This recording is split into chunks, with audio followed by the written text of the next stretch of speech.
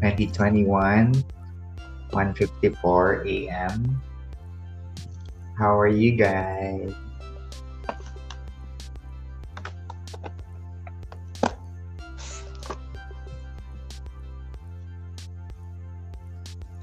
Bakit hindi ako naka-green? Kayo lang naka-green connected. Ano ka eh. Yan yung mismong... Ganun lang ba yan? Pag yung name mo mismo walang green. Yung dalawa Hindi lang. Terra match. Very millennial na ba yung dating ko doon? Charot. Ang gandang transition, no? So speaking of millennial. So push na tayo, millennial na tayo. So very millennial as you've mentioned. So magka-qualify pa tayo dyan sa millennial na yan dahil hirap na hirap tayo pumasok dito sa recording na to. I don't think so. Kung hirap na hirap din naman kasi we could have given up and diba? And not to badmouth millennials, aren't they the ones na ganong attitude? Kasi I must say medyo, alam ko broad yung time frame ng millennials eh. Meron ka bang definition dyan ng years of how to consider millennial? Alam ko may mga range yan eh. Abot pa rin yata tayo eh, diba? Ang sabi niya, around 1981 up to late or before 2000. Parang doon siya papasok. So hindi na pala ako. Ano na pala talaga ako? Generation Z na pala talaga.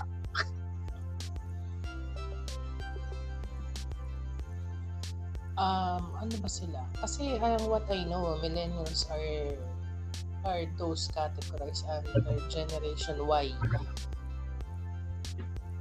Kumbaga between Gen X at Gen Z. May ganon? Yes. So, pasok pa lang. So, ganon siya.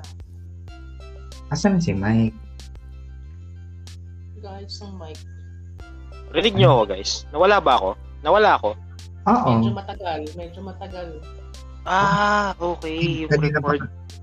Kanina pa kami Kaya pala nung nagsasalita ako, hindi nyo na ako naririnig. So, nag-open ako ng Google actually. So, yung age range nga ng millennials between 1981 and 1996. So, another term sa kanya, according to Wikipedia, Gen Y. Yun nga, gitna ng Gen X tsaka Gen Z. Usually, hindi pala ako Gen Z. Gen X pala. Gen X. So, boomer ka. So, ayun. Usually, itong mga millennials, pasok ako. Sabit. Ito yung pinanganak sa internet age. And speaking of internet, naalala ko pa yata mga Linux at COBOL pa ang mga panahon ko, no? At DOS, tama ba? Ang boomer era. Nabuta ko pa yung DOS na yan nung kami, computer class. Floppy disk, tsaka yung hard disk, di ba? Yeah. Ako, inabot ko pa yun nung high school. Ginagamit pa namin. High school. True. 2006. Buhay pa yan. Nabibili nga sa tindahan yan, diba? Sa mga school supplies. So, are we obliged here to say kung ano yung high school years? Siguro, we can identify ourselves other than our first name with our birth year. Birth year? Oh my God! Okay lang naman din kahit yung first name na. I think our audience would know well kung saan ka ma-identify, no? Let's leave it to them. But giving out the years, parang wag na lang. Carry naman. Yeah, ano yan, confidential yan. Kasi technically, first episode natin na tayo. True. I want Yes. them to, mystery. Yes. Let's give them, something to think about then. We can reveal it some other time. Yes. Tapos paano tayo, poll tayo. Sino sa tingin nila yung yung oldest, youngest, middle? Couple sa mga audience. So, ganda yan. So anyway, speaking of millennials, so yun nga, identify natin na sila, people na pinanganak sa internet age. So, bakit na ba natin sila pag-uusapan? Ano ba yung interesting na things na nakikita natin or napapansin natin sa mga millennials na we agreed on talking about it today? Siguro one thing na nag-brought up na tong topic na to is because majority of the people that we encounter workplace-wise dito sa generation na to, well, we encounter some sa Gen X at Gen Z, pero majority of them nasa Gen Y talaga eh. Now na brought up mo yan, ano yung difference between working with people na nasa Gen X, Gen Z versus working with millennials? Is it difference ba kagad? Ako siguro, if I may share, in general, at saka sa mga nakakasalamu ko, well, not asking them, are you a millennial? Siguro based on experience lang, no? I find them bubblier, pero may moments na I must say at times dark. Who are this? Ha? Millennials ba tong dinidescribe mo ngayon, friend? Yes.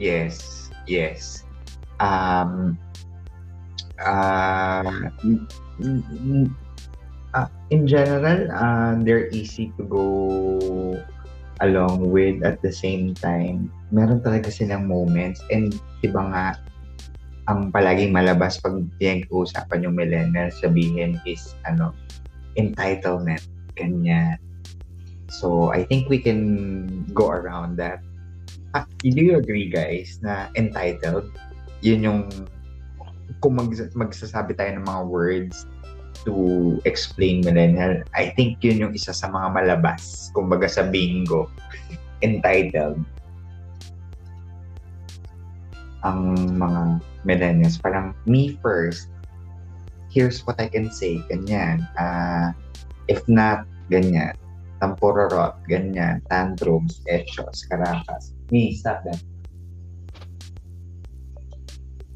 Ako yun. Yun ang una kong ibabato sa group, yung ganyang idea. Siguro I would agree with the term sa entitlement. One thing siguro that I have observed based on how we have interacted with them is since sila na yung nasa generation wherein nagsimula na yung technology, nagsimula na yung new industry, if we can actually touch on the industry that we're at right now, up to the point na yung current situation natin.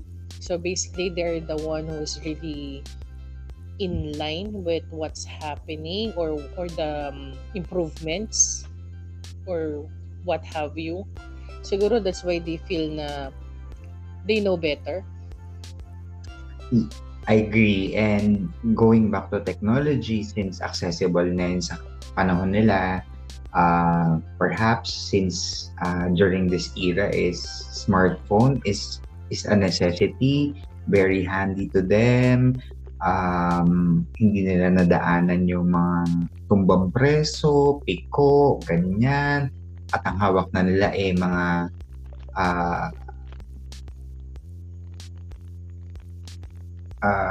RPG na sa smartphone. Tama ba? Mga ganyan. So, very accessible and information sa kanila, and that's why I know better. I should know what I want. I like this. I don't like that. Ganyan. Kaya, parang at the snap of their finger, no? They can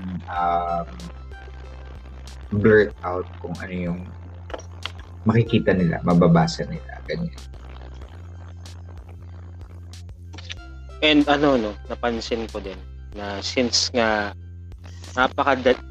napakadaling umaccess ng information, and ang dali, basically almost everything pag kinumpare natin sa previous na era, ang laki ng difference sa technology, no? So hindi lang sa knowledge, yung mga simpleng technology sa cars, sa transpo, may Grab na ngayon, compared sa taxi, lahat through applications. Yung implication ng ganun, or kapag since sobrang dali nga ng information or ng mga bagay, kapag dumating na yung mga mahihirap na problema, usually ang ending, instead of thinking of speaking from experience pa, not saying na ganito yung experience ng lahat ng millennials, pero coming from a millennial myself, personal experience ko, parang kapag may hirap na yung bagay, parang I tend to, nung bata ako, complain na mag-focus sa mga uncontrollable na bagay. Kasi nga, madali ko lang nakuha yung mga yung info before, or things were easier for me compared to my parents or to my grandparents. So, yun siguro yung isang main... Aray ko naman sa grandparents. Siguro mako-connect ko dyan yung accessibility to information when accessing information. Like, I can still remember we were advised nung high school and college years namin to even go to the National Library, even if in Lasal, napaka-broad na nung array of books namin, no? We were trained to go to different national libraries to research. We even had to present stamps or books borrowed from these libraries just to go see how resourceful you are. Ngayon, they don't have to move a muscle.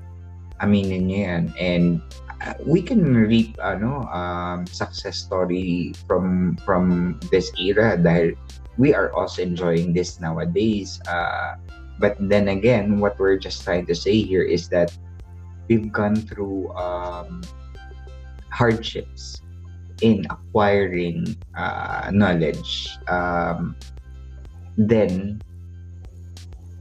here comes the easy part, which is the accessibility of knowledge via internet, and that is through our phone. So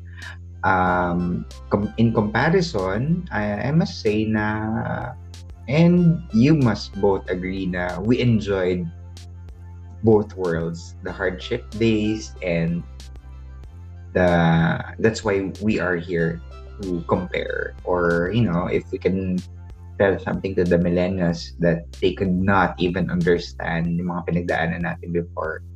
I guess that's one of it. And diba, there's when you have these kinds of experiences, like you said na I had to do something to get this information go to the library. Parang or hindi, para yung discipline nandun. Yes. Kumbaga, yes. Magiging discipline ka na, okay. It took me. Discipline, persistency, resilience, yan yung na-build sa'yo to achieving your goal of getting or acquiring that information Ngayon, if you're not satisfied, just move to another browser and, get other stuff, diba? So, yun. Tama. Agree. Siguro Napag-usapan one natin big yung word. Go. Sorry. Siguro one big word that you have mentioned is about discipline kasi I heard it from both of you.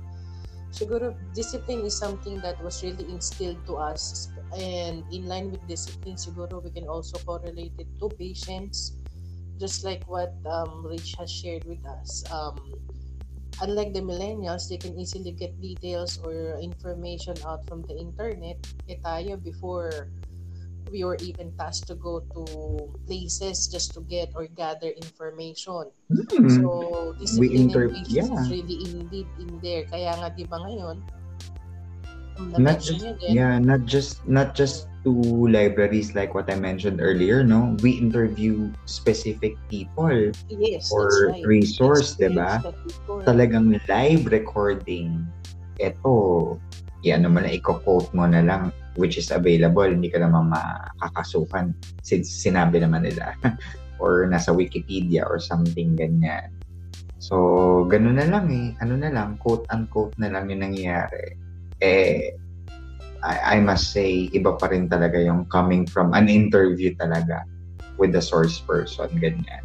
And speaking of discipline din, no, Jazz, and going back to smartphones, naalala nyo ba dati na meron ba tayong ganyan? I mean, katabi mo yung, we had phones, but it was like, in my case, I must say, 2-liner, 3-liner dati.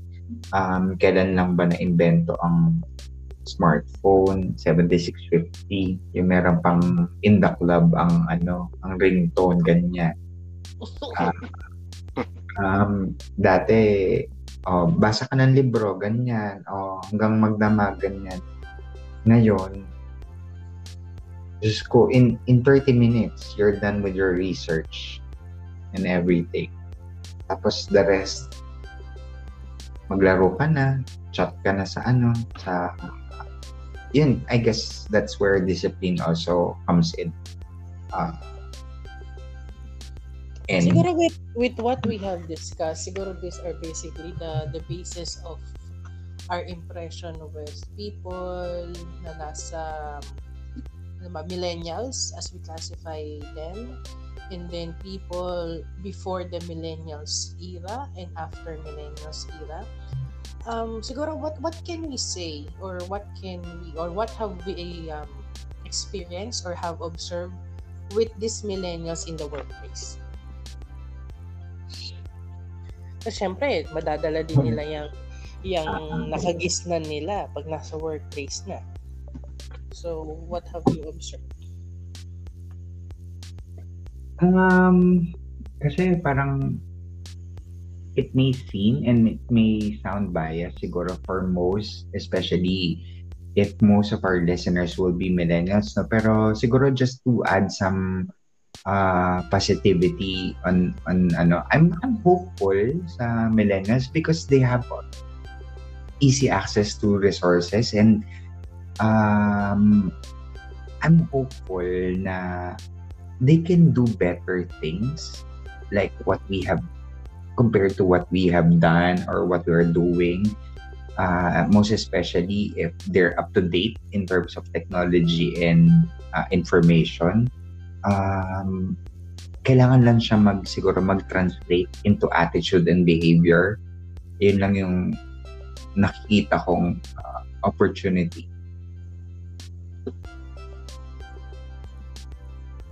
If I may add on to that, I think one thing that I'm really hopeful for these millennials, or us, them, millennials, is for them to utilize what they were able to access. Kasi at this point, I know that it was already easy on their part na everything is accessible. They can even check their rights right then and there. Kasi nga, internet is there. And they know how to search. They know how to find information. Ako naman siguro, they can use this to maybe exercise what they need to be as part of the community or with the workplace. Kasi sayang. I mean, they need to be appreciative of what is in front of them. Bakit ako nagsasabi na they need to be appreciative? Kasi even though that they have the information, pero hindi nila gagamitin properly. Diba? If they will not use it properly, sayang naman the resources. Yeah. And at the end of the day, or at the end of time, hindi lang resources, but sila mismo isayang. Kasi kung hindi nila ito nagamit or na-utilize yung sarili nila, being able to have access to these resources, then sayang naman. Kasi soon, hindi na sila yung magiging highlight. It will be the generation after them. Pero, since na-discuss na natin yung mga hopefulness natin with millennials and all, saan ba nanggaling ang mga millennials? Diba, they also came from previous generation, which is the X and the Ys and other generations. And aren't they supposed to bring in their set of behaviors or yung discipline, diba? I mean, regardless on what generation I still believe na factor pa rin yung parents mo, diba? Yes, that's true. Diba? I mean, what I have read before regarding do sa mention mo na factors, kasi most of the millennials, they are believed to be products ng mga baby boomers. So whatever the baby boomers believe in, majority of these millennials actually believe in the same things that they actually experienced from their parents. But then again, I think what is corrupting this knowledge or these habits, behaviors that they already have acquired from their baby boomer parents, ayun nga, kumbaga easy access to everything. Kumbaga they can get away with everything easier compared to how their parents did before. Okay, so while this information or gadgets are very accessible to this group of people, aren't the parents supposed to guide them as well? I mean, they should know better. Kaya nga sila naging parents. I mean, if they think na this is bringing their children to a bad scene or changing their attitude as well, aren't they supposed to divert their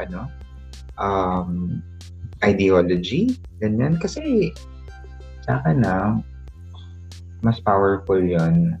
Kasi while you can be tagged as a millennial, but I don't agree na porket pinangalan ka na itong year na to, ganyan ka na rin. So that's why, again, I am very hopeful for millennials. I think they are more equipped and powerful in terms of improving the world, I must say, compared to us. And yan, hopeful ako na they can do better than what we did. Kasi parang wala pang wala pang Mother Teresa, Mahatma Gandhi na from this generation na would change the outlook of the world. I think kailangan din talaga yung mga nag-guide sa mga millennials is yung dapat tinuturuan kaming or kami talaga millennials. Well, 1992 ako, so part ako ng millennial. Dapat ina-expose natin yung mga millennial dito sa mga parents, yung mga millennial kids natin dun sa mga bagay na hindi sila magiging safe. I think Rich, you have made a great point na parenting from the boomers had something to do. Kasi some of the parenting styles na napansin ko based from my experience, nag-focus on making their child safe. Kasi nga, di ba, nung time ng mga baby boomers, mahirap yung buhay nila. Yun, so I wanted to give my kid a life na maganda, I agree. komportable. But there's also drawbacks. Na yun nga, Yes. number one, if you focus on making your child safe, and that's your only sole purpose, and you don't expose them dun sa mga bagay na would make them grow, like your experiences, guys, when you were kids, that's not going to help them in the long run, or in when they became older na, when storms come in their life na, pag dumating na yung mga gantong bagay na, ano to, hindi ko to alam nung bata ako, dito tinuro sa akin. Usually, di ba, parang ganun din tayo nung nag-start tayo na maging adult. May mga bagay pa rin naman na hindi tinuturo sa atin, na natutunan lang natin in the long run na we wish we know nung younger tayo. So, I think ganun yung isa sa mga contributing factors na nangyari sa millennials. But millennials are really good. They're really creative. Open to new ideas, majority. If hindi sila indoctrinated ng mga universities, but that's another discussion. Millennials, open yan sa inyo. Ako, di ba, in the workplace, open ako palagi sa mga ideas na mag-improve, and open din akong mag-contribute ng mga unique na approach. Ayun yung I think advantage ng millennial. Since hindi sila masyadong lumaki sa conventional aspects na meron yung Gen Z and Gen X, they think of creative ways to cope up dun sa hindi nila na experience, and then they use technology to their advantage. I think millennials are quite blessed in a sense that they had the past to be their backbones, which are their parents, and then what's coming or the future, it's way better. I mean, looking forward, diba, andito na sa'yo yung technology and all. At the same time, I'd like to before I forget, yung parenting or pagpapalaki siguro ng mga boomers sa mga millennials ngayon, siguro yun nga, nasabi mo na they just wanted the best for their kids. They wanted technology, gadgets galore, and stuff like that. I mean, I'm not complaining. I think I have a good, if not the best, childhood years. Pero I must say na I have nothing to complain, no? What I'm just trying to say here is we really had to go through rigorous and utmost discipline in terms of acquiring your objectives.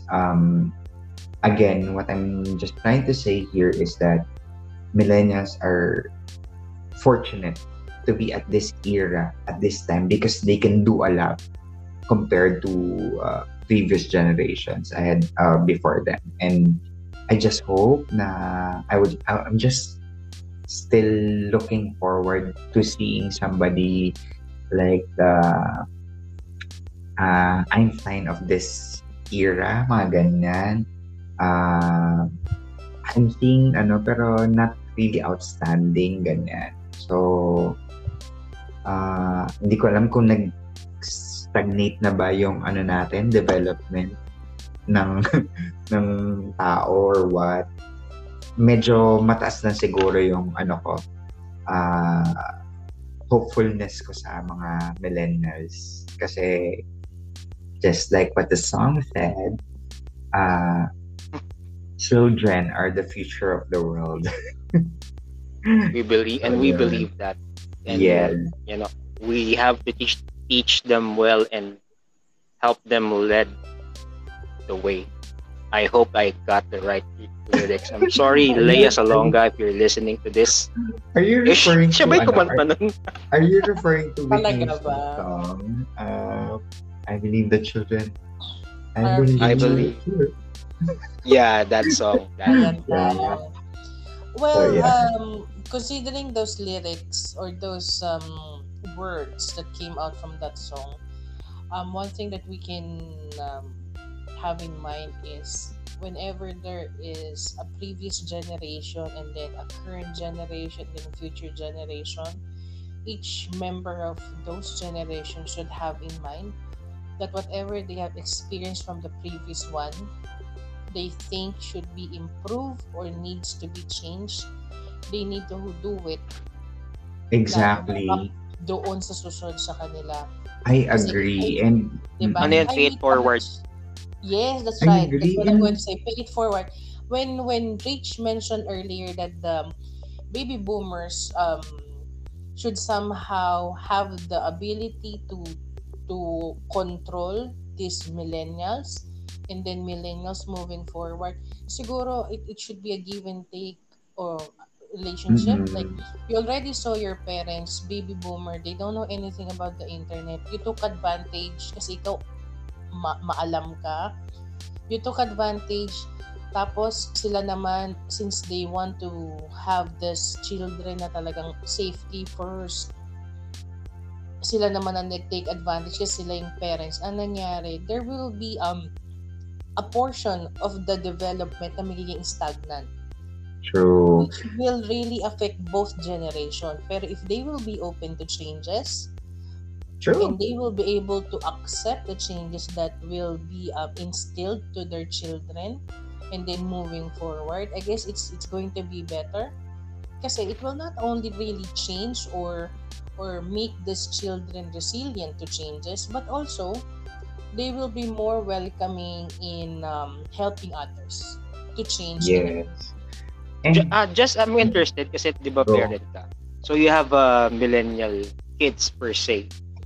So since you're not from yung millennial generation, or at least hindi ka lumaki dun sa era na yun. I mean, in a sense na hindi ka lumaki dun sa yung yes. like kung paano lumaki yung mga millennials ng year 2000, na pinanganak ng year 2000. Ano yung ginagawa mo para hindi sila magkaroon nung I hate to say nasakit, pero parang yung mga problems na na-encounter ng millennials ngayon na yun, sense of entitlement, dependence on technology, ano pa ba? Bukod sa dependence on technology, yun nga, when bad things happen, they tend to complain, losing discipline. Sa kids mo, paano mo sila tawag dito, pinapalaki or dinidisiplina para at least paglaki nila, may backbone sila as a person. Actually, that's a very wonderful question. Ayan. Sige. So, syempre, I myself, as I have experienced growing up, syempre, my parents, they really don't know anything about how the internet works. They have an idea, pero syempre, typewriter pa sila, ma'am. Kung meron man silang computer, siguro baka pinagbubuntis niya na ako nung nakita niya yung anino ni computer, di ba? Ganun siya. So basically, growing up, wala naman sila sa yung maaambag regarding the technology. Kasi ikaw, you learn it from school. And then, of course, they're not open to change. Kasi they're thinking about the radiation, they're thinking about, di ba, naalala niyo ba yun? Sabi, pag pumatak ng year 2000, magba-blackout, the computers will black out. We even experienced that scare. Y2K bug. Yes. Exactly. So, growing up, I have experienced that. So, nung nagkaroon na ako ng anak, I really don't know that much sa internet, pero somehow I know because I research, I use books, 'di ba? Just like what we used to do, Rich, 'di ba? Talagang books tayo, talagang research. So, having my kids, they're growing up, I let them use the internet, I let them be exposed to technology, pero I still encourage them to do research using books, to read newspapers or magazine. And yes, and other than that, sa discipline naman, I tell them what we have experienced before, and then I tell them that we are letting you experience what you have right now. Kasi ayaw namin kayo magkaroon ng hardship. Pero if there are times that we feel, or I feel myself na parang, oy, nasosobrahan na, my husband and I, we really know when to stop, or we tend to know when to tell them to stop. Stop Kasi what? stop doing or stop being exposed to technology. Parang, sige, puro ka na lang internet, puro ka internet. Parang hindi na healthy yung nalalaman mo dyan sa internet. Kasi they will really find ways to manipulate what they're accessing on the internet. Akala mo research pa rin, pero wag ka. Sumisegue na yan. Diba? Sumisegue na yan. So, siguro what we know or what we are practicing sa family namin, we need to know when to tell them to stop. Okay? Yun. Na So, yan. mababalik na ako Open your modules, open your books. Ilang taon sila nagkaroon ng natutong mag-internet? I'm curious kasi habang patagal or as years pass by, pabata yung natututong mag-tablet, mag-laptop. So, that's true. So, ilang taon sila? Ako muna. Siguro ako, when I was exposed sa computer, kailan na nag-start yan? Siguro patapos na ng elementary, grade 6 siguro. Siguro dyan, grade 5, grade 6, dyan pa lang na-expose sa computer. Pero sila kasi, my eldest just turned 18 last Friday. So, he was exposed to computer as early as preschool. They have a computer subject na in school. Ganon siya. Uy, meron din formal. Naman ako. Diba? Formal yun. Pero sa meron bahay, din nakakakita na sila, diba? Meron din naman ako niyan. meron akong computer class talaga ng grade school. Pero, true, that's a different story. Perhaps kasi iba nga, yun. sa exclusive ako, no, sa Green Hills. So, medyo, na siya. Pero, anong point mo dyan, Mike, sa pag-learn ng panahon or oras or year in time yung school? Anong gusto mong itumbok dyan? Gusto ko lang malaman kung may effect ba sa... Kasi ang problema ng millennials ngayon, dahil sa dependence nga sa technology, yung attention span napaka-iksi. Kasi di ba pag naka-tablet ka, ang daming content eh. Scroll lang. So yung utak mo or yung yung focus mo, minsan nahati, di ba? Di ba pag tinatawag mo yung anak mo, hindi kanya pag nagta-tablet, hindi kanya kakausapin kasi yung focus niya nandun. And tapos, parang magkakos... Go, sorry. And speaking of speed, even our refresh rate upgraded na 120 Hz na. So, imagine mo na lang kahit na meron tayong smartphone before, wala pang 80, wala pang 90, wala pang ganyan. I mean, you'd rather read books, diba? Compared sa pag-check ng mga data sa cellphone or what. So, talagang pinabilis palalo. So, mas dyan sila naging dependent kasi yung demand of time is mas matindi. Kaya, for me, yung mga people nowadays are really dependent dyan sa speed, accuracy ng what their gadgets can offer. So, yun lang yung sa akin. Parang... siguro doon, ang question natin, na tayo, no? Nasa parent, tayo. Ano yung pinakamagandang edad or pinaka-swak na edad for a kid to be, tawag dito, exposed to technology, not exposed to the point na ito, gagamit na ako nito, na hindi natin mako-compromise yung ability nila to learn things, experience things na hindi ginagamit yung technology. Is that such a thing na may ganun ba talaga may edad? Siguro siguro the valid question here sa akin sa akin siguro mas valid yung question na how often or how much exposure should each child have sa technology. Tama ka. That's a better question.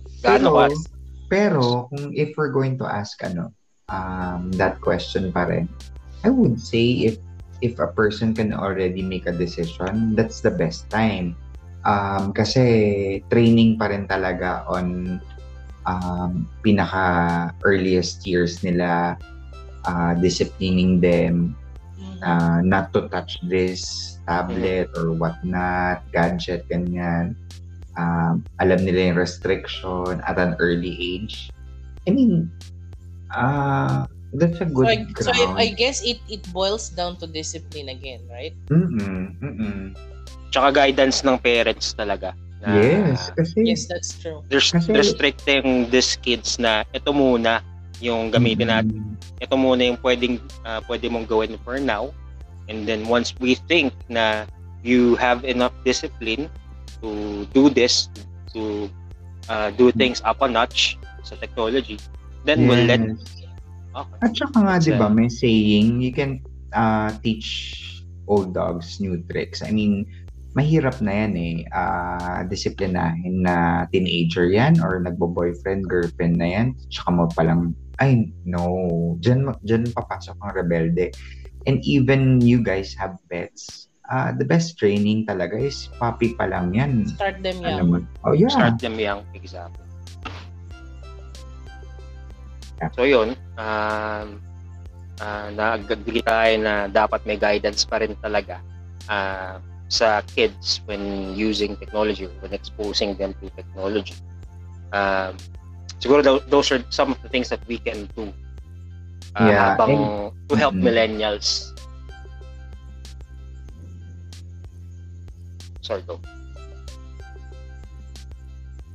And I guess I guess it brings us to our takeaways dito sa discussion, no. Sa akin, again, I'll go back to my point na millennials may sound negatively to most, but for me, again, I'm very hopeful that these people can bring a greener, better world for the next generations to come, because they are very equipped. They learn from their parents who have lived long. They are equipped with the technology, information and stuff, and they can look forward to what's going to happen. So for me, what's in front of them, they can make use of, plus the experience and what their parents are teaching them. Yun lang, that's my takeaway for this session. How about you guys? Sige, I'll share my takeaway as well. Siguro for me, very similar din the idea what Rich's takeaway. Mine is that millennials indeed would be, I would say, the most qualified basis or most qualified group of people who can start the improvement that we want to see in the near future. Kasi this millennials is basically composed nung kalahating wala pang technology, kalahating nag-i-start ng technology. And since they have that very good foundation and parang baseline, then they'll be able to share better ideas, improve on what they already have, and perhaps encourage the next generation on how to be better at things that we will be exposed to. Yes. Ang napakagandang point yan. And i-connect ko yan sa takeaway ko for the millennials kasi you have kids na teenager and papunta na sa young adult. So you did a great job based on what you've shared with us, raising your kids. And that's something na if someone's listening, I hope may makikinig sa atin na they should be, they're a starting parent kung bata pa lang yung kids nila. For sure, daming makukuhang uh, learning or pointers and insights from Jazz. Tapos sa akin naman, siguro advice ko, not saying na I'm successful or what, but at least I'm not where I used to be before. Siguro sa akin, ito yung sa mga early 20s. I'm still in my 20s, by the way. Late 20s. Ay, sinabi ko na yung edad ko. Ano ba yan? Sorry. Well, Ana, you did in-expose not give a mo na. specific In-expose ko number, na yung so- edad ko. But anyways, eto nga. Ay, alam ko na yung edad niya kasi sinabi niya kung anong taon siya. Kanina din pala. Kanina. Oh Sinabi my niya na. God. Anyway, Pwede go naman ahead, nating Mike. i-edit to eh. Yes, yes. Oo, burahin natin yan. O, para sa mga, plus doon natin lagay yung mga sponsors natin dun sa mga in-edit ko part. Yeah, sponsor. Virginia Ham. Gusto kong maging sponsor yan. You were Anyways, saying, yung takeaway ko nga, sa mga young adults, invest on doing activities that would give you life experiences. Adapt responsibility. Don't be afraid of adopting responsibility sa buhay, because that's gonna make you stronger. That's going to prevent you from thinking of being a victim of this world and resent yourself. If you have responsibility, yun nga, when storms come in dito sa buhay mo, you'll know what to do. Hindi ka lang basta-basta magbe-breakdown kasi you adapted responsibility. And ayun, help others. Be a better person, help your community. Yun lang naman eh. Always strive to be the best that you can. Sa kahit ano pa man. Go ahead. And yun, that's gonna stop you from feeling that sense of entitlement. Kasi ako nanggaling ako dyan. I used to blame the system.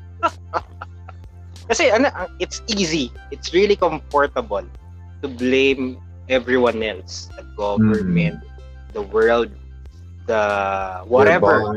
Your boss. Your boss. But that's a different discussion. Yes, And may point tayo dyan, joke lang. Ay, that's not a joke, may point talaga tayo doon. But anyways, ayan nga, it's easy, pero mahirap talaga. Happiness, it's not an easy thing to do. Napakadali lang talaga maging negative, guys. Super. It's the easiest and most comfortable thing to do. Pero yung happiness nga, it's a choice. It takes discipline. And I think that's millennials should strive for. Stop thinking na we're victims, na we deserve this or not. Let's always try to, work hard and achieve yung mga bagay na we never thought that we had. So, yun, that's my key takeaway for my millennial friends. You, Jazz. Are you done, Jazz? Yes, I'm done. Okay. Add ko lang, no, nakalimutan ko kasi I think Jazz was also asking earlier kung how can we connect this sa work and all. Diba? So here we have an applicant na millennial. We can see from the resume or how it's presented, ganyan. I guess here they are presenting themselves. We know everything and stuff. Siguro it's best pa rin na to observe or know the culture of what you're going into, so as you're not going to siguro ganyan din tayo for incoming millennials.